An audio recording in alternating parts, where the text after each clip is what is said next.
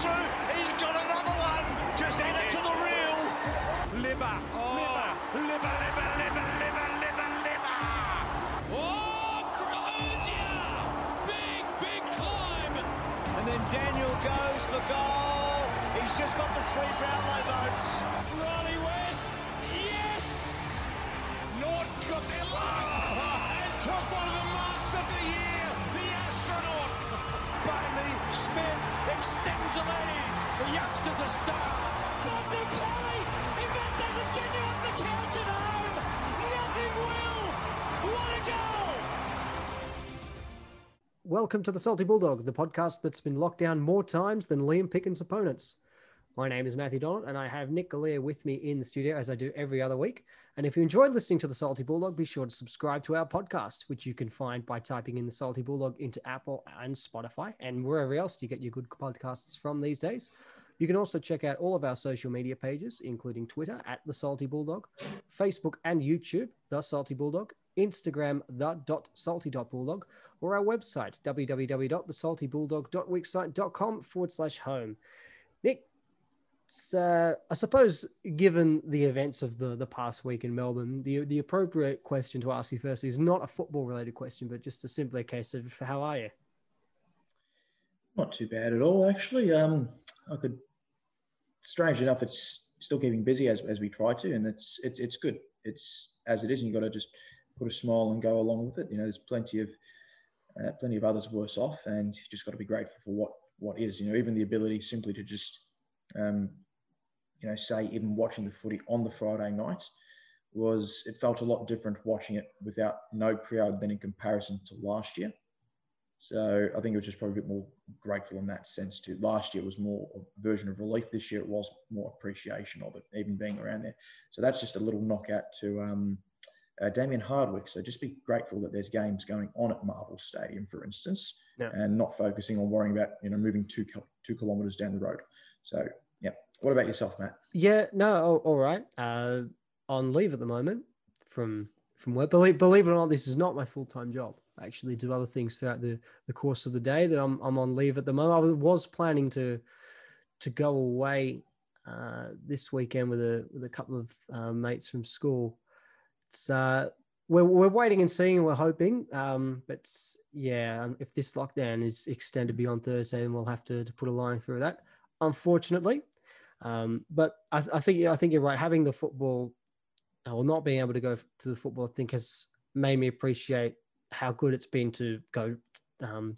I think it's been 8 of the 10 that I've been to this year. I haven't missed many. I missed a couple. What have I missed? Good Friday game. I forgot who we playing around for. You weren't there for the Brisbane match, were you? I think that's the only one I think that was the only one I'd missed, actually. I think I've been to all the others. I went to Collingwood, West Coast, North Melbourne, Gold Coast. Brisbane for me, Gold Coast, Giants, GWS. Richmond, Carlton, St Kilda. No, you went to the Carlton game. Yeah, I went to the Carlton game as well. Port Adelaide. We missed Port out. Adelaide. Port Adelaide, yeah. Understand. I missed that one. You've got one more. You're +1 on me, actually. Plus so one. Carlton match. All right. I've got to catch up somehow. What'd you make of the game on Friday? It was such a shame because this was the biggest home and away game that the Bulldogs have played in for over 20 years. So I'd say this is the biggest home and away clash that the Bulldogs have played in since the final game of the 1998 season, when we played North on the last day of the season to battle it out for the Mine Premiership, first v second. This was the biggest game since then. And it was such a shame. Of course, first versus second. Yep. And it was such a shame that we weren't able to be there, that the crowds weren't able to be there. And I don't want to, and I know that people will want me to live up to the name of this particular podcast. But I feel like the crowds or the lack of crowds had an impact. I think that extends just beyond the game that we played on Friday night. I saw the Collingwood Geelong game at the weekend. Bereft of atmosphere. Did you actually put yourself through watching that game? I had to. I had to.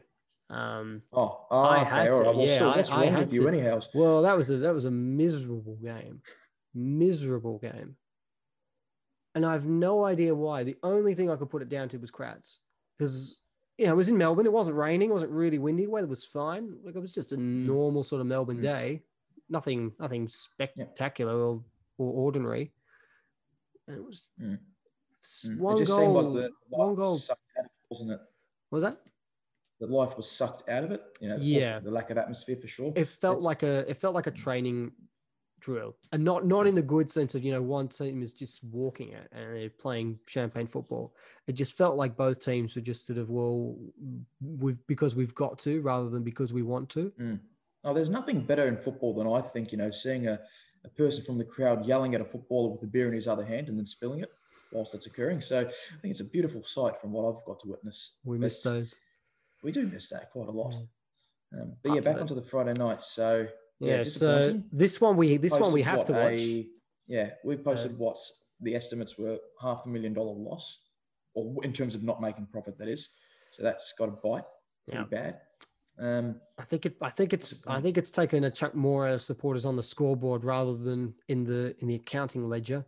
So 8-11-50 quite well there. 8-11-59 to 13-9 87. So 28-point defeat. It's our biggest defeat of the year. By 6 points. Yep, by 6 points. It's our second defeat. It's our largest defeat. It's our worst defeat by 6 points. Admittedly, this was. I mean, you talk about the numbers. This was a record equaling crowd. This was the equal lowest crowd that we've ever played in front of. We played in front of no crowds twice, haven't we? Or how many times? How many times have we played in front of no people? I think round 1 last year, round 2 last year. I think you'll find it was. I think there was 4 times last year. GWS and then North Sydney. Melbourne. There was a crowd. There was a crowd. Sydney crowds over there. And so then 4 games. So this is the 5th game that we've played in front of no crowds, and all of them happen to be at Marvel Stadium. So that really bites hard, actually. Yeah, Good it God. does. The goal kickers, though. So Josh Bruce maintained his the chasm between he and Harry Mackay for the race for the Coleman medal, and you'd have to think that there's possibility here.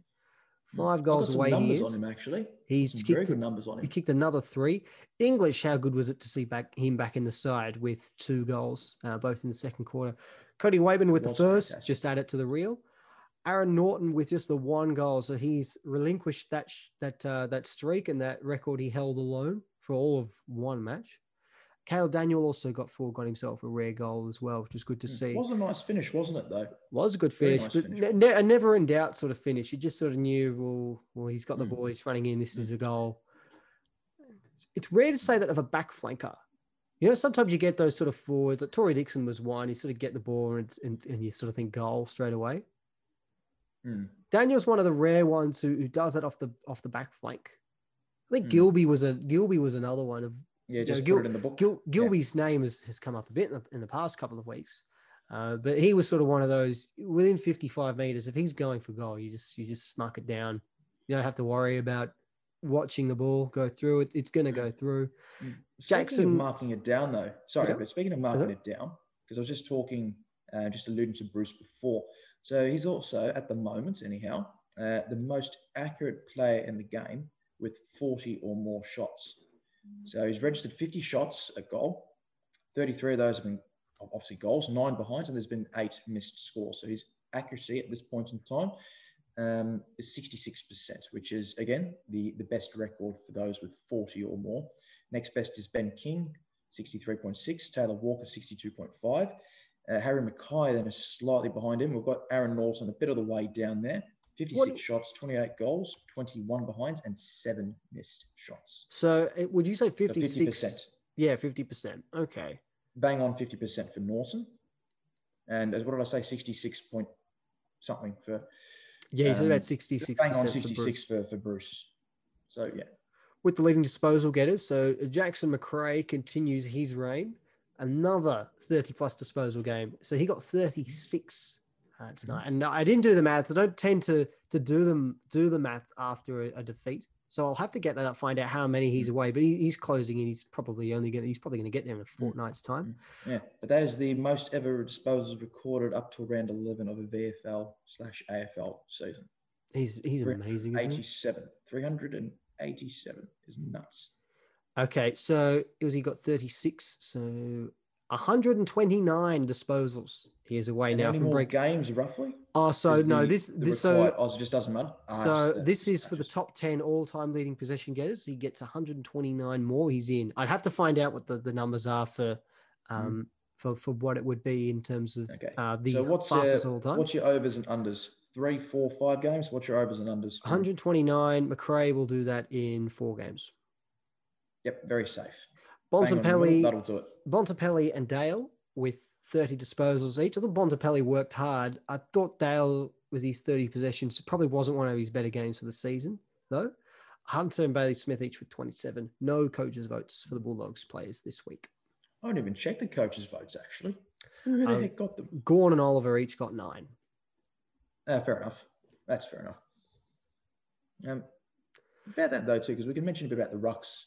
What do you think of Sweet and English? English, of course, returning. He was very good. Didn't look like he missed a beat, to be honest. No, English was good. So it was fantastic. English was good. He was. I mean, we've sung the praises of Sweet for the past couple of weeks, and deservedly so. Yeah, absolutely, deservedly so, because he has been very good, especially for a guy that's only been playing a couple of games and having to go it alone as well against some decent teams and some big games. That's the main thing too. English, though, I think we all sort of thought, well, I mean, it's not that Sweet doesn't need the help because he's done well on his own to this point, but English back in will be a major boost in the tools, and he was very good. It was like he hadn't missed a beat, really, and I think that's credit to the Bulldogs just being very patient and playing the long game, saying no, we don't want him out there when he's 90% right. We want him out there when he's 100%, and that's the idea of a team that knows what's at stake too. Yeah. And he demonstrated that he was 100% right, because we didn't see a drop off. You know, when players come back from injury, sometimes it takes them a week or 2 weeks to sort of really get back into the groove, especially if they've been out for a period of time. Again. This wasn't necessarily sometimes. This wasn't a physical injury in the way that we think, of like Dunkley's injury with his shoulder or Treloar with his ankle. This is a different type of injury. It's not a physical one. It's more of a mental one. It's a bewildering injury to admit that. I've never seen it too often, other than a certain preliminary final. But what we can mention with that is, it's strange. Concussions, like, they are physical because they have a physical impact on you as an individual. But they're it's so difficult. I mean, there's no surgery. There's no we'll just take this up. We'll give you some injections. This is just a time thing. No, and it is a pure mental barrier to an extent. Physical, but the idea of trying to go after contact too. You mentioned there regarding shoulder injuries, for instance, with Dunkley. Now he'll be fine when he comes back into it. But there's a physical and a mental hurdle to get over with that one. Yeah. But with English, it didn't look like he was protecting himself per se. He really was ready to go, wasn't he? Yeah. No, he was fantastic. I've got his numbers up here. So he took 9 marks. 9 marks. 1 contested, 2 inside 50, and obviously got 2 goals as well. Yeah. No, that's picking up where he left off. 13 goals, 11. Or was it 11 goals? I think it's 11 goals, thank you. So that's one of 4 dogs to kick 10 plus this year. But on that Sweet, I think he sort of ran out of juice towards the back half of the game. Oh, I saw that. That's a bit understandable, though, where that moment was dreadful, but it's understandable when you're speaking of physicality. Gawn is certainly one of the more physical rucks going around. And, that constant body work, I don't know how many stoppages there actually might have been. I'll see if I can find that. But obviously it would have worn him down quite a fair bit. Yeah, well, the moment we're talking about was that one, I think it was in the third term, where he's lumbering after the ball and it's gone under him and he just can't bend down any further and he's fallen over and Gawn's there waiting and ready, and he just loops it over to McDonald, who kicked the goal. And I think you might be right. There's a bit of tiredness there with Sweet. I mean, he has in the last 3 weeks rucked alone, and this is a guy who's only playing this is only his 5th game at the weekend, and now he's coming up against probably the best ruckman in the competition. Certainly the second best, at least. He took 45 ruck contests. English, even though he sort of got a bit puffed out, but English still took 28. And there's an impressive thing to see with the hit outs. So 17 for Sweet out of the 45 contests, 5 of those to advantage. English, 9 hit outs of the 28 contests, with 3 of those to advantage. And the funny thing is, I made mention this in my 5 things, but so does it surprise you to see that in comparison that we came up against a very, very, very good, top tier tap ruckman? Gawn's not the best one. I think it's still not million that, but Gawn, is either second or third minimum. And we only just lost the hit-outs to advantage count 8-11. What do you make of that? I think they did a pretty good job of nullifying Gawn in the ruck. But not around the ground. I think, no, well, what was it? So did you say English 15 disposals, was it? It was 15 touches for English. 15 touches for English. Sweet the 3. Yeah. Gorn had 21 on his own or something like that, I'm pretty sure. Yep. I don't know how many hit-outs he had, but he did take 4 contested marks. So I'm gonna get up. He had 27 hit-outs. So he's had more hit-outs than the 2 Bulldogs combined. He's had more disposals than the 2 Bulldogs combined. He's had as many 11 hit-outs as well, I think. Yes, he's Gorn's had as many tackles as the Bulldogs combined. The 2 Bulldogs combined. Boys. Yeah, so English and Sweet. And I think he's had more clearances than them as well combined. So in terms of the hit-outs, well, there you have it, 27 to 26. It's pretty close. As close as you're going to get, really, without it being even. Very close to run thing. It's a two-way horse. Yeah. Just an old joke there. Just on a sidetrack, because I was thinking about that the other day. Who were the 2 horses? Because I don't really remember anymore. The question was. This is years ago. So I was asking Nick, who do you think? And this is the end of the 2018 season. Who was the club's best first-year player? And what he meant to say was a 2-horse race. That there were only two players who were up for it. I stand by what I said, and it is. I just want to know who the 2 names were out of likely Gowers, Norton, or Richards. I don't even remember. I guess it's not important, but it just occurred to me that the 3 of them had pretty decent first seasons. They did. But and as the well, curse of the leading goal kicker struck. Now that I think about it, it could have also been best or best first season at the club. So Trengo, I think that's probably more. That's potentially more likely. Crozier could have been involved as well. Anyway, yeah. I just wanted to bring that up because I thought about it the other day. So I think around the ground, Gawn was superior player. Those numbers demonstrate that he had them covered combined in terms of the 2 Bulldogs ruckman. But in the hit-outs, which is long where we've struggled, and first advantage, we were quite good. And I think the clearances overall 36 to 27 in favour of the Bulldogs as well. So McRae had 6, Bontempelli had 5, Liberatore and Lipinski had 4. Bailey Smith had 5 as well. But it didn't even look, didn't it, though? It never looked that surprisingly. When we were watching the game, it seemed like we were getting hammered in the clearance department, but the stats prove otherwise. I don't know what the stat is for that one, but it felt like, and I don't want to be that guy that says, "Oh, Melbourne were lucky the whole game," because I thought they worked exceptionally hard, and when you work hard, things do fall your way. But it felt like if ever there was a ball in dispute, like it bounced off a pack or marking contest, or someone's just being tackled and they just hand passed it just to get rid of the ball, it's always landed into the lap of a Melbourne player. It didn't feel like the luck factor. It's a weird thing to use, but it is true. I've even seen it being used on a very favourite site of ours, Matt, or at least mine, and I'm sure you enjoy this term. The squiggle. The Max Berry squiggle. That's a great place to have a look for ladder predictors and stuff too. But they've got the luck factor as well in determining those things. And surprisingly, we did not actually take a huge hit on that. And neither did Melbourne get a big gain for the result. That's interesting. And he's very good, this Max Berry squiggle. Yeah. Please, people, have a look at this as well. It is amazing to have a bit of fun on. That statistically, it isn't that. Yet watching the game, it felt a lot like, it actually felt a lot like the final last year. And I think I said this to you during the match itself on Friday night. Because I remember that texting a fair bit. Yeah, I remember that final against St Kilda. We led a lot of tackles throughout the whole game, but it felt like we weren't able to get the hole in the balls. And this is not a debate about umpires, but this is a debate, or it's not really a debate, but it's just an observation that they would get rid of the ball and it would just fall to one of their teammates and they'd be in space. And it just happened every time. And it's so frustrating when you're laying tackles and the ball is just sort of the ball rolls out to the direction. The wrong spot. It's not a debate about whether the umpire should pay a free kick sooner as well. I just want to stress that because that's been in the news a bit of late. This is just more about, when you need a break, when you just need it to fall to you, Because if you had the first against the last and every 50-50 went to the side that was last on the ladder, they'd probably win the match. It would be statistically impossible for it to happen every single time, but theoretically it can happen. And I reckon like a if it rigged did, coin toss to an extent, isn't it? yeah, you know what's going to happen. Yeah. But there's still a 50-50 chance, but it just always happens to fall one particular way. Yeah.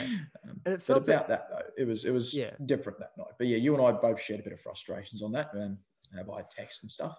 But what about Lipinski? Because we had similar thoughts, and at the same time, I'm sure we had some different ones too. But I thought he went better as the game progressed. There were definitely some moments where I was tearing my hair out from him, whether it was his tackling and I've got a lot of hair on my head, to be fair, and as well as a beard. But oh Jesus, there was some real frustrating moments. Every time Lipinski does something that makes some sort of mistake, I can hear you Stands wherever you out. are around the world. I can hear you shouting at the top of your lungs, Lipinski.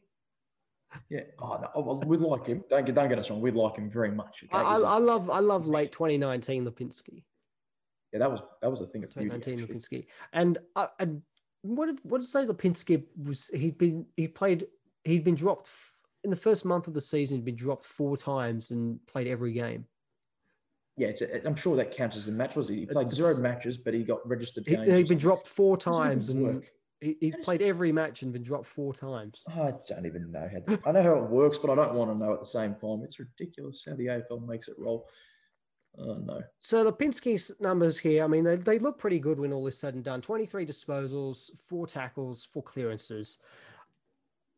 I say Lipinski is the sort of player that the difference between him and somebody like a Bontempelli is that Bontempelli could, we've seen Bontempelli get Brownlow votes and he hasn't even, maximum Brownlow votes, he hasn't even had 20 disposals.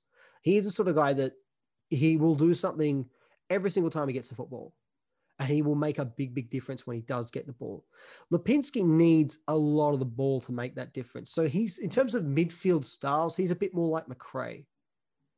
If McRae he's not an accumulator per se, though. But he maybe not, but he needs a lot of the ball to have an impact. So I'm the opposite of that, though. So if McRae had 20 disposals and next week he had 30 disposals, certainly you're going to say, well, he had a bigger impact in the game. He had 30. Whereas if Bontempelli had 30 and then the next week he had 20, you would actually need to watch the game just to be sure. And it sounds a bit weird because to any sort of casual observer, they go, oh, well, surely the more of the ball you get, the more of an impact you have. But not necessarily. I mean, look at someone like Bruce, for instance, 8 disposals, 3 goals. I mean, that's a pretty big impact. And he's had half of the ball of most of the midfielders and probably had more of an impact at the end of the day. Different positions, I know, but I think Lipinski needs... didn't lose position. I don't think Bruce, though, either. Commentators thought he didn't have a great game. I'd say if you're a poor game. I thought he was. If you're a key forward and you kick 3 goals, like what's your job primarily? It's kick goals. Yeah, but when you consider though where the ball was, the caliber of the opponents, the slow ball movement and stuff, he only had the 2 marks to be fair. But in respect to him, the ball wasn't moving in the way that he would like to. There was a lot of shifting zones across the ground. Him having to work double back this way, going across that side, and dealing with a lot of rubbish delivery. But Lipinski, I think, regardless, I know you mentioned that he needs more of the ball, and I don't deny that. I still think with what he does, when he gets ball in hand, he's a very neat user, and he does a lot of good things. My issue with him is when the ball is not in his hands, and you get to see the defensive side of his game, which still leaves a lot to be desired. Oh, absolutely no disputing that when Lipinski has the ball, he uses it well. He's not somebody he doesn't turn the ball over on a regular basis. He'll get the ball, he'll use the ball. But when I talk about him and compare him with McRae, I mean McRae, if McRae gets 20 disposals, what sort of impact is he going to have on a game? It's probably not going to be. He will have an impact, of course, because he too is a neat user of the ball, but it's not going to be a major impact. He's not going to get 3 Brownlow votes if he has 20 disposals. No, I wonder how many votes has Lipinski picked up a couple of votes before? He has. He's picked up at least 2. Okay. Picked up 2 in a game against Carlton a couple of years ago. On that, when I do talk defensive efforts, I do mean when the ball is for the most part within that 5 metre parameter. But the positive thing is for him is that he did still have the 4th most pressure acts by a dog on the night. So he had 19. Bontempelli had how many did he have? Bonds had 26, so then equal 3rd actually. So Bontempelli had 26 alongside Waitman, and then Libba had 28. So Lipinski 19. Next up was Bailey Smith with 18. But the problem is that only 4 of the top 12 were dogs. Yeah. You keep well, that all was the way down. Yeah. Maybe probably even a bit more. I'm probably even selling it short. 1, 2, 3, 4, 5, 6, 7, 8, 9, 10, 11, 12, 13, 14, 15, 16. We had 5 of the top 16 pressure act players. That's not good enough. Yeah, no. Just on Lipinski as well, and Bruce, because you mentioned them, 13.9 kilometers traveled, the joint second most of anyone on the ground. Only Caleb Daniel at 14 kilometers covered more ground. Mm-hmm. Nick, what else have we got? So want to move on from this, because there's a question that I want to ask you, because I think our opinions on this differ. Yeah, go ahead. In terms of what we take away from that match. Now, I say our opinions differ because I think you've said to me that it means more to Melbourne, or this game meant more to Melbourne, that respective and means match. more to Melbourne than it does to us. My counter argument to that is that this is a top of the table clash, and as I said earlier in the episode, it's probably our biggest home and away match in 23 years. How can it not mean as much to any other side? This isn't a top 4 clash. This isn't a top 8 clash. This is a top of the table clash against 2 sides heading into the midway mark of the season have each only lost 1 game. Like this is the winner of this game was going to walk away being the outright premiership favourites. How can it mean more to Melbourne than it can to us? This should be a major deal for us. It should be, and it really should have been. It said the boys looked like they didn't really rock up as much as they would have tried to. I'm only going via in terms of long-term things and big picture stuff. Okay, I don't think we showed our true hand on the Friday night. You're noticing there was a few centre bounces or stoppages around where you'd have Lipinski and then Smith, and then you'd have even Rourke sometimes featuring there. Sometimes it looked at times that we weren't too revealing with what we did, and even manners about trying to combat certain methods. I'm sure, even you mentioned it too, or even I've mentioned, or people mentioned it. Why were we switching the ball, 100 times? Now, the thing is, obviously the club would know, stop switching the blasted thing. Yeah. The interesting thing is that they didn't. So they're trying to then work out other ways to plan around things. Okay. I'm still very confident, regardless, that the round 20 game is a very different result, not just simply for the fact of there'll be, more inclusions to the lineup. Okay. Hang on. I still think that there's more of the scope for us. What would you say, round 20? Is it round 20? What time is it? When is the game? When is our game against them? We play them again this year? I think we do. I thought we did. I'll have to look at that, because that would not occur to me. I'd not realised that. Have a look. I've got to double check. No, you are right. You are right. Round 20. I'm looking. Good. Thank God. I thought I got that wrong entirely. No, that's all right. Because just given all the uncertainty, I haven't looked ahead at the fixture because there's not much point. Yeah. Well, that's the thing. So that's at the G, of course. But for me, the idea is that, look, it's not that we've done brilliant in recent years. We've made back-to-back final series. The Ds have actually been pretty strong. If you look at their records, so what is it now? 10-1. And then last year, from the midway point, they were 7-3 up to round 17. Okay. So from round 7 till round 6. So there's definitely a lot more form to their game. So what is it then? What's the numbers there? 17-4 or whatever it is. That's very formidable, okay, in that context. We're not too far off that. So what are we this year? We're now 9-2. We're 9-2. We were 10. We finished the season 10-5. So there's 19-7. And we were 5-6 at a point in time. So this is not including. I'm saying after round 2 last year. Yeah, after round 2, season 10. Oh, sorry, 10-6, including the final. Including the final, 10-6. From and round 11ish, yeah. So 19-8, and our record in 2016 was 19-7. So it gives you an idea. It's not always linear, isn't it? It's never always linear in respect to the seasons. Things can cross over, which is really weird, but it's amazing at the same time together. But no, I think there's still a lot more for us to give in what we show. We didn't show a lot of tricks, which I'm happy about. Well, I want to run through the names again as I do every other week, because I'm not sure what Melbourne's injury list was like. I don't know how many players they had out. There's a few, but predominantly in terms of their best players, they got to welcome back Christian Salem. Yes. Following the Crows game, they still have Jack Viney out, and of course Adam Tomlinson, who had been having a very fine season to date. He, of course, unfortunately ruptured his ACL recently, within the past month or so. So there's two names because I got there's Salem more, back. I'm sure, but I've just gone blank on. I'm sure there's more, but not much more than that. Well, it's not because of the injuries why I'm thinking these things too. Martin, Dunkley, Trelaw, they're just three names straight away. Easton Wood as well. Mm-hmm. Vandermeer, if we really want to. Hannon. Who will be back this week, so the club says. So he and Martin will be back. We'll get more to the injuries just in a moment. The venue I want to talk about. So obviously this game's played at Marvel, and Melbourne's plan was clearly to defend the corridor, and that's why we were switching. And I've often had complaints over the Bulldogs with a lack of a plan B, and it felt like that came to light again, that they didn't know what to do when going through the corridor didn't work or when switching didn't work. But that's what I think. I don't believe they wanted to show that. That's my thing. If they did, you would have seen something. I wonder with a wider corridor, how different it will be at the MCG if we played that game again. What's the dimensions? Do we have? I don't know what the dimensions are. I'm going to have because remember, we're not talking about the ground. We're talking about the corridor. So you need to find the dimensions of the corridor rather than because the wider ground will include the wing, but you would imagine that the corridor would be slightly wider as well as a result. Anyway, that's just me. For some reason, I don't know how this even works. What ground is Westpac?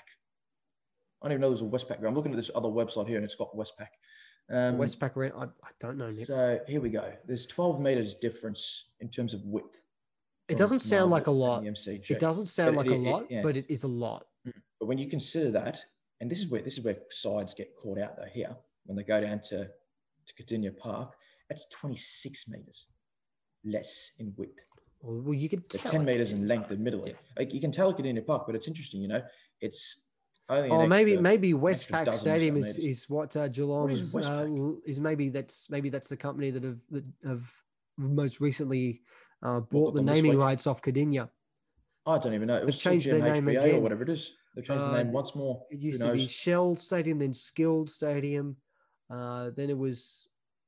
I don't even remember. There was another one there, but I've gone blank on that too. Yeah, no, it's always been Cardinia, but they keep selling the naming rights to it. Anyway, I didn't mind Skilled. Skilled. One thing here, because I found this also quite interesting. Simmons, yes, that Simmons real estate agents. Yep. I found this interesting too. How'd we go in the clearances exactly? You said 36 to 27. Yes. So let's have another suss with those numbers. So 11 to 13 in centre and 25 to 14 around stoppages. Now we know that, of course, we're a bit weak, relatively down back in terms of one-on-one and probably even around the ground, and those one-on-one opportunities, which the Ds are able to create a lot of, you get to see those scenarios happen a lot more often come a centre bounce, don't you? Because everyone's separate. Now, in comparison to the stoppages, you're still allowed to set your players up a bit more closer and provide that type of support. But you mentioned the corridor before, which I found interesting. We were wondering why we weren't able to try to move the ball a bit easier. That was probably one of the brilliant defensive displays that I've seen from the Ds, in the sense that they were able to separate a lot of our players. Now, that naturally, as many, we've got some skilled footballers, but, we're not a team that you would classify as a, skilled kicking side, aren't we? Despite possessing some very good kicks at the same time. No, I would disagree with that. You would? Because we're more of a handball side, obviously. We are, but I wouldn't say that we're not a skilled kicking side. No, we've got skills there, but you wouldn't classify that as our identity. That's not our forte. Well, that's another. In terms of moving the ball. Yeah, that's another question altogether. Our identity is to move through chains of hand passes and run the ball. Yeah. From one end to the other. Yeah, but you can't do that if there's a lot of separation between players. And that's what they were able to do. They were able to separate a lot of those options because obviously the hand pass game works best between, within a few meters of each other up to 10 meters. And the fact that they were able to, unless you got a rocket hand pass, 20 meters long, it's not going to work. Yeah. So for them to be able to nullify that strength as well as deny us the corridor, that's of course by forcing us wide and hemming us into one zone. That was brilliant. But you were mentioning before about what was worth also more, who's got more at stake. I found it very interesting in terms of the way that the D's played and as well as us. And obviously we know that that's not the style of football that we generally bring up each week. Okay. And yeah, to be fair, it was not fun to watch. But that's also not the style of football the D's tend to bring too. That's not their brand of footy. It looked like the way that they came to the game, they came in with a very reactive game plan to halt us down. In finals football, you can't be reactive to what the opposition's doing. You've got to back your strengths. So for me, I think of that as a compliment, the fact that they had to change, or they had to alter their own game plan to stop us. That means that they're not as confident probably in their own game plan. If they played their plan A against our plan A, I'd back us in that regard. And that's what finals football is. You're backing your best attributes. We didn't change things in that sense. That's what I'm saying before. We didn't show our hand. They've shown their hand in the sense of how do we stop them? I will say we did change a lot though, because we did switch the ball a lot more than what we normally do. Like it didn't feel like we were trying to do the same thing than the first 10 games. It felt like not at all. Because you say Melbourne came in with a plan to nullify our plan A. This didn't feel like our plan A though. Because our plan A has not been to switch it. And some of the switches in the first term were so unnecessary. It's so reckless. And uncharacteristic too, weren't they? That's the thing. It wasn't a pressure. It wasn't pressure, immediate pressure. Like people will talk about, identical losses to Richmond and the D's. Yeah. It's not. No. Richmond was genuine pressure on the ball carrier. This one was more of a systematical bit of pressure down the line that intimidated us and made us second guess ourselves where we want to kick the ball. It wasn't on the ball carrier. It was just the options and the releases down the line that were cut off. So that forces us to be a bit more risky. I'll take the Richmond pressure from what I've seen from these two sides. The Richmond game worries me a lot more than what the D's served up to us. That's not a discredit to them because they were very good. But in that sense, I would still back us to be able to work around those things because having certain players come back into the lineup as well allows you to get around those defensive mechanisms, a la Trelaw, where you can burst through the corridor. A Dunkley who's able to be more tougher and protect Libba, who got, tagged out of the match relatively from harms, which was a great defensive job. And there's a whole bunch of others too. Martin probably again can go a bit longer with Gawn. Can go a bit longer with Gawn potentially. Yeah. So there's a lot more other things to go there with it. But no, I wasn't furious on the night, and I wasn't furious at the end of the Richmond game either. But we could probably learn a lot more from the D's game than the Tigers one. Who are you more at this current stage of the season? Obviously, Richmond's got a lot more to do, but who are you worried more about from those two? I'm still not worried about Melbourne. After that game, and people say their pressure was this, and they did that, and nothing surprised me about what Melbourne did. Their intercept game was, we've spoken about it for years, the number of intercept marks opposition teams take against us, and people in the media, and they still seem so surprised when a team takes 20 intercept marks against us. And I have no idea why, because this has been going on for 3-4 years now. This has been going on since we won this was going on, including when we won the premiership year. So because Grundy charged us up that day, and in the week before the prelim final was Haynes. This has been going on for ages. So I don't know where that surprise comes from. I will say Richmond are proven performers when it matters. That's another thing too. So, whereas Melbourne, we know that when the heat's on, and by heat I mean the last couple of games of the season when finals are up for grabs, there is a tendency for them to fall away and to not finish the job. Now, that's not to say that they will fall away and they won't make finals this year. They're playing finals. I think the numbers were, in terms of teams with the amount of wins that they have, like for us and the D's, I've got to remember where I saw this from, but I think it's an 86% chance that those sides tend to solidify themselves in the top four. From here? and 100% chance of making finals. So according to these numbers, that's it. From 1995, I think. No, I think it's from 1995 actually. The statistic. Okay. So obviously the major stats, or the player stats and stuff from 99 onwards. But in terms of overall, I think they said 86% of the time teams in this situation from that year onwards have made the top four from where we sit.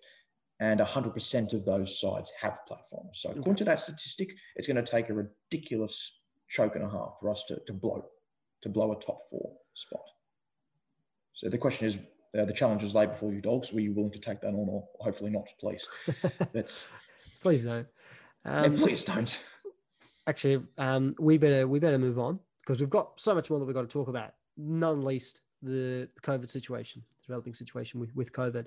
So we put out our episode last week and we'd recorded it just before all the really juicy, interesting stuff happened, or in terms of a football perspective. Not saying that this is good, juicy, interesting, but there's certainly a lot to take away from it.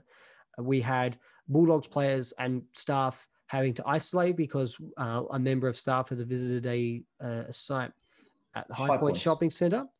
Then we heard on Thursday that a Melbourne player had visited a tier 1 exposure site, and that all of the players and staff needed to test and isolate, and that the player who had visited the site himself needed to quarantine for 14 days, regardless of results. Now, what struck me as interesting about that, actually, I just want to make a point here, was that it was all sort of, it's okay because this player hasn't had any interaction with teammates or coaching staff for a number of days. How does that happen in this day and age? I'm really curious about this because we hear that it's 24/7 these days. Players will have to log when they've eaten a grape, and then players have to, calculate how many calories they've eaten and how many miles they've run, how many steps they've taken, whether they lifted weights, how many hours they've been asleep for. They are constantly focused on living lives as footballers. You reckon there would be, and then obviously on top of that as well, there's training sessions, there's recovery sessions, there's opposition analysis meetings, there's other team meetings, there's tactic meetings, strength and conditioning while they're at it too. There's a whole bunch of things. Much going on. Don't forget too the marketing duties that the boys have to provide now for CoinSpot, our new sponsor. So we've got all those other things too as well. How can there be a period of days where a player is not having any sort of physical interaction with a teammate or a coaching staff? That makes no sense. It is amazing, isn't it? It was a bit like the when De Goey broke his hand against the door because he was playing with his dog. I thought it was the dog bit him for a second. I don't remember how many times that story's been replayed over the years. That sounded odd at the time, and it took us a day to figure out that was a lot of rubbish involved there. I'm not going to say that they're lying, because we ultimately have to take their word for I love this. Matt is calling a football club out here. No, I'm not calling them out because we've got to take them at their word, because this is serious. If it does so happen that we find out that they're not being totally honest, and this is some serious stuff, but that struck me, and I want to make a point of that. That struck me as really odd that in this day and age, with all the maintenance work that goes on and all the preparation and planning, that you can have a player spend a number of days away from teammates and coaching staff. The only thing on 3 to 4 days of training, or 3 days of training plus game when there's recovery day. That's great. Yeah, you're right. They just spend a lot of time at the clubs, don't they? Yeah, and for them to be a few days away from it all just seemed really odd. The only thing I could think of was that find their injury list. Was that this player was so here we go. So it was reported by Sam Edmund, and we put it up on the Twitter page for the Salty Bulldog. It said the Melbourne player that has attended the Tier 1 exposure site has not been working closely with fellow players and members of staff over the past few days. And that was on Thursday, the 27th of May. The only thing I can think of is this player was part of a rehab group. So yeah, that's the thing. There's a lot of, it is one of them. I just don't know. So they've got Aaron Vandenberg, who we don't naming names. No, but there's a few. There's a whole bunch of things. No, but you were talking even more about what was it? Player availability in terms of who's not on there. Well, who could have come back into their lineup also, just stating. I know what you mean. I agree with you too. But yeah, it's pretty much only just Viney and Tomlinson, and Tomlinson's ruled out for the whole year. So, but still, even they would would interact with rehab staff, though, wouldn't they? Yep, they got 1, 2, 3, 4, 5, 6, 7, 8 players. Well, technically 7 if Vandenberg is now available for selection. That is, but so technically 7 if you really want to press for that matter. It's a really strange story, though. I don't know how that even comes to be. That set the alarm bells ringing. Red flags, straight man. Away Red flags. For me. Yeah, no, that set alarm bells. But as I say, we'll take them at their word. They say the players and associated with teammates and staff. We believe them. Just it's a bit like Crozier. They all want to do that. They'll all want to do the right things. Yeah, of course. They know that a mistake happened. Not just that, but they know that a mistake here. Oh God, that's there's major implications. So they have there's no desire to be shooting blanks here. So it's a bit like Crozier being injured or managed and then named as the medical stuff. No conspiracy going on. Just a bit odd. We love conspiracy theories here at the Salty Bulldog. We really do. We do, but we're not going to class these as conspiracy theories. But as what this means for the Bulldogs with the COVID situation, obviously there's an ongoing lockdown in Victoria at the moment. At the moment, we're recording this on the Monday. It's scheduled to be lifted midnight Thursday. Every possibility could extend beyond that, though, at this stage. So what the Bulldogs did on Sunday was they flew up to, so they're doing a bit of a trip here. So they flew up to Sydney on the Sunday. They will stay there for the week. They will fly to Perth on Saturday ahead of their clash with Fremantle at Optus Stadium on Sunday, June 6th. Now, at the moment, there's a whole lot of conversations about shuffling the fixture about, venues, teams, days, all that sort of stuff. There hasn't been anything relating to the particular match against Fremantle yet. That one looks like that's still going ahead as planned. There's been no changes there. Not there, but the interesting part is the week after, because we have a bye, don't we? Then we've got the Eagles the week after. No, 2 weeks after that. So I think there's probably a genuine chance to bring the Eagles game forward. Yeah, so there's Fremantle this week, then the bye, then a match against Geelong at Alphabet Stadium, or whatever they've called it in the last hour or so, and then we go back to Perth to play West Coast. So yeah, certainly possibilities beyond this week for some shuffling to be arranged, but for the time being, nothing's changed for the Bulldogs in terms of venues, days. It's all as scheduled for the moment. Yesterday, a squad of 27 players flew to Sydney and will in turn fly to Fremantle. That includes the 23 that played on Friday, sans Riley Garcia, who unfortunately sustained a head knock in his first game. What a shame for the young fella. He'll have to miss the game against Fremantle anyway. And so probably the VFL too. And certainly the VFL too. So there's a 22, because obviously you include your medical sub, Lewis Butler. So 22, plus Stephen Martin, Riley West, Ryan Gardner, Anthony Scott, and Mitch Hannon who all didn't play against Melbourne, but are part of that squad of 27. And obviously there's some notable names that are left out of that particular group, including Mitch Wallace and Jamari Ugle-Hagan, both not making the flights. Hagan, how many games is that now that he has not played in a row? I think he's only missed games in a row. I think he only missed one VFL match. And then, of course, last week, the entire VFL comp was put down to a standstill due to COVID. Yep. So there was no game last week. Did he have to play, touchwood? Well, he should be available to play. It's just whether Footscray will be allowed to play. That's the thing. I don't know yet from what I've even heard too. At the moment, there's still question marks on that. What I can say is that there is the belief that local football should be potentially on the cards, genuinely on the cards. There's a lot of optimism for that. But state-wise, I can't say. Get him to play for Thornton Eildon. Potentially, yes. Why not? Why not? Get Ugle-Hagan up to Thornton Eildon. I hear they're in need of a goal kicker. They're in need of a lot more than that, I think, too. Oh, God. We haven't checked on how they're going, to be fair. No, it's been a while. No, it's interesting. I don't know if we mentioned it last week, though, but if anything, we will now, or at least I will. Toby McLean. Did we touch on him at all? Yeah, we did mention Toby McLean last week. Yeah, so he was... first game back this week, touchwood. Assuming. So he was supposed to play in the VFL last week, so we can take him off the injury list. I think there'll be a great shame that he wasn't able to play. I reckon he'd be really looking forward to it, but hopefully it's not too far away a wait for him. Yeah. I think two games might be games in the VFL that's probably what, an extra 6 training sessions on top of that. Yeah, possibly. Yeah, I think it'd be about right after that personally. Yeah. Maximum 3 games, I'd suggest the VFL, because we're going to need to bring back some troops. But maybe not having any contact with players or staff for a few days. Oh, don't you dare. Let's jump on some other good news. Mitch Wallace. Not good news. No, this is not good news. Mitch Wallace,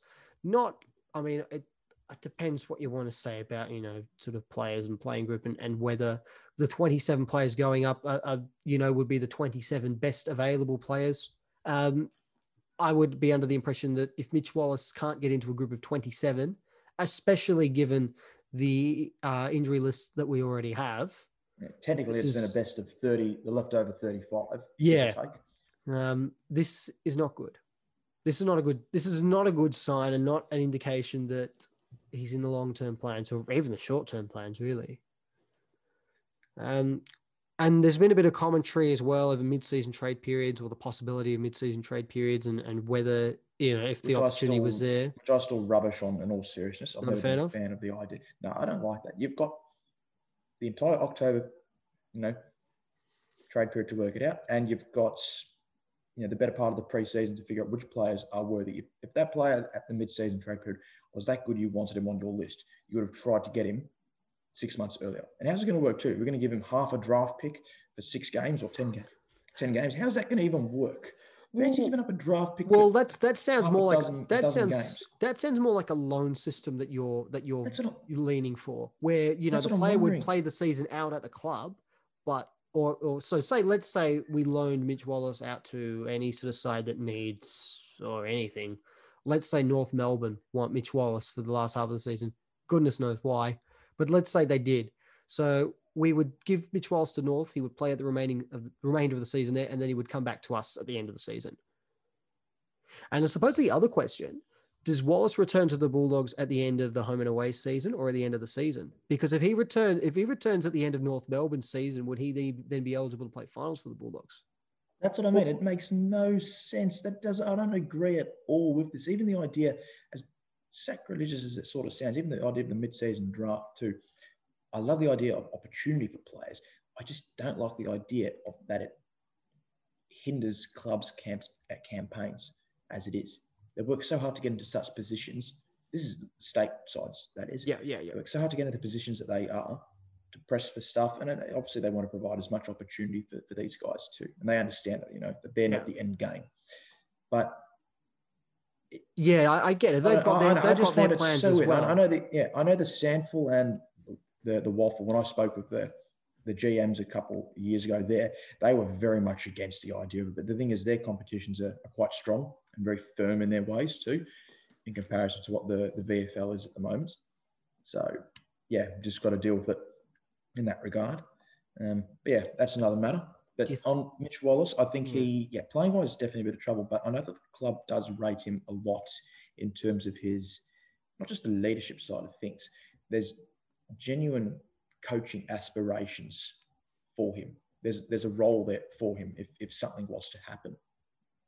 Do you think he'll be there next year? Yes, I do.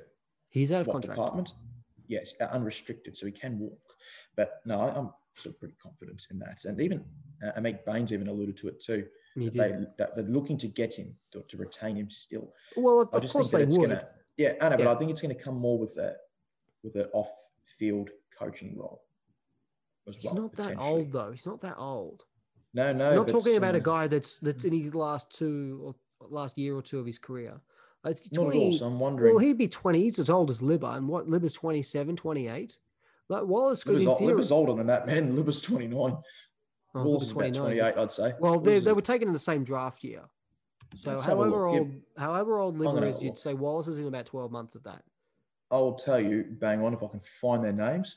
Wallace is going to turn 20. Jesus Christ, he's going to turn 29 in the 24th of October. So he's 28. So in theory, he's still got another 4 or 5 seasons. And if he gets a good run at it, he's got another 4 or 5 seasons still. Like, we're not talking about a guy that's just about wrapping up. He's not 32. No, not at all. Not at all. But I'm just wondering whether the club can pinch another year or two out of him there and then throw the other stuff at the Whether side it's for him. It just too depends how early patient to- he wants to be. Yeah, whether it's too early to transition him into a coaching role. Yeah, but we know he is very, very, very loyal to the club. Oh, Exceptionally absolutely. loyal too.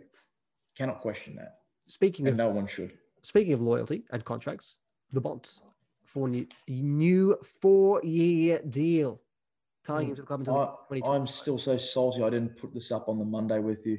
I can't believe I didn't as an exclusive. He did. It would have been a great groundbreaking news. We've got the text messages, but Yeah, we've got the proof in the pudding there. I just wish I said it. I told Brad the morning after too. And then like 4 hours later, bang. Disappointing. Really missed opportunity there. Well, but, that's. fantastic. I mean, there was never any worry there.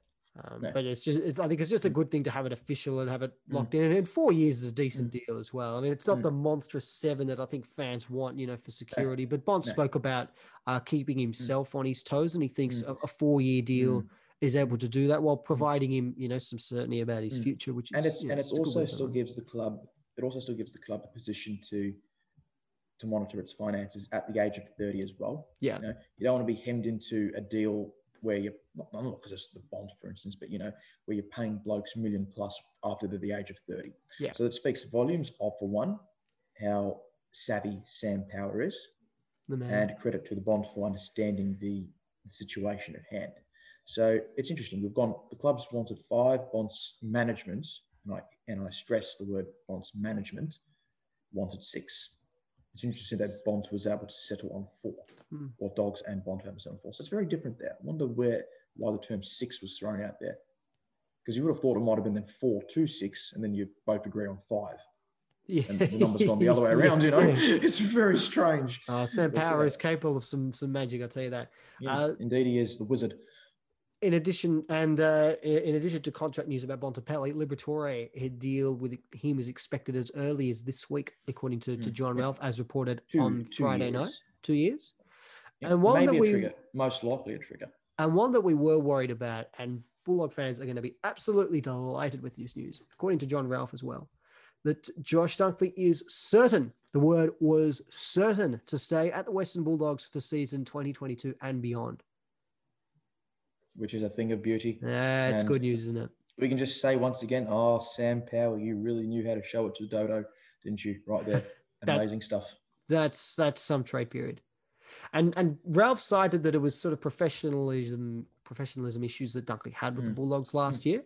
But what we've seen that it's gone up a gear. And I think the case in point that Ralph alluded to and that we've mentioned a few times is Josh Bruce. So Bruce lost about 6 or 7 kilos during the off season. He's gone now greater than well past 100 days. Than at least 150 plus now. Yeah, be about 150 plus days without having any alcohol. And I think that would just be one. That would just be one part of it, wouldn't it? But it's very interesting too because we're going to mention this name. I never thought we'd actually say this on the podcast. The man Damien Barrett last year was actually in our corner regarding the hub, saying that we were again one of the more professional sides in that environment. So which is very strange to see that with Dunkley and stuff. I don't know because it's different. I think Dunkley had players. No, I think Dunkley had expectations, rightly or wrongly, because of what he'd seen in previous seasons, and it was I don't know, but it was possible that our standards fell below those expectations last year. But if what Barrett says is true, and we were one of the more professional sides, and everyone's standards would have dipped a bit at least, and I think it's only understandable given how hectic and how unique last year was. But you get the players seeing them 3 to 4 times a week, and then you get to see these guys 7 days a week for 6 or 7 months on end. Yeah, there's no version of respite. They're always in your face, and it's like what you were alluding to before. You can't escape the players. Surely you're going to be after around them. You can't go 2 or 3 days without seeing them. I've done it before. It was so much more concentrated last year. There was no. I mean, there was. I know a lot of them got. A lot of players cop flack, for, with people criticizing them for, but you're getting paid, however many $100,000 a year to play football and do all this. Fancy having a 6-month holiday on the Gold Coast. Those types of things. You still need, and it wasn't a holiday. It wasn't a holiday because it would have been as hectic as it is during the season. It just would have been far more concentrated, and you wouldn't have had the freedom and the release to or the freedom and the ability to just sort of just escape. That's the word I want, just to escape it all for a little bit. Like wherever you looked, there was football to focus on, or recovery, or meetings, or planning, and if it wasn't all of that, it was following restrictions and getting COVID tests. Last year was such a different year for everybody, and I think it's fantastic that for Bulldog supporters, it's fantastic that Dunkley has been able to see a change to the way that the team has operated, and that it's convinced him enough to stay. And of course, Adam Treloar as well. We can't forget to thank Adam Treloar in all of this. There's no doubt he's had at least some modicum of influence. What do you mean? Yeah, you have to thank Ned Guy. Man, that's the main thing. That's the main. No, Ned Guy, I still think he was. That situation that he was thrown under was errors from before his tenure at the club. Yeah. But that doesn't matter. So thank you very much, Collingwood, for that. You've helped us keep Dunkley and get Treloar. So even better. I think that is a pretty good spot to wrap it up. And into Dodoro. Yeah, that's a great spot. I think that's a great. I think that's a great way to wrap it up. Nick, I want to thank you for your time. As I do every other week, it's always a pleasure having you on. It's always fun, man. It's always wonderful. For all of our listeners that want to tune into any previous episodes that we've recorded throughout the year, there are ways of listening to those. You can check for the Salty Bulldog podcast wherever you get your podcasts, including Apple and Spotify. We've also got our social media outlets, including Twitter, Facebook, YouTube, and Instagram, where you are able to check up on all the latest Bulldog news, information, and Salty Bulldog episodes as well. And there's also our website. We release articles during the week. You can read those at www.thesaltybulldog.wixsite.com/home. Nick, thank you. To our listeners, wherever you've been listening around the world, thank you. And until next week, take care.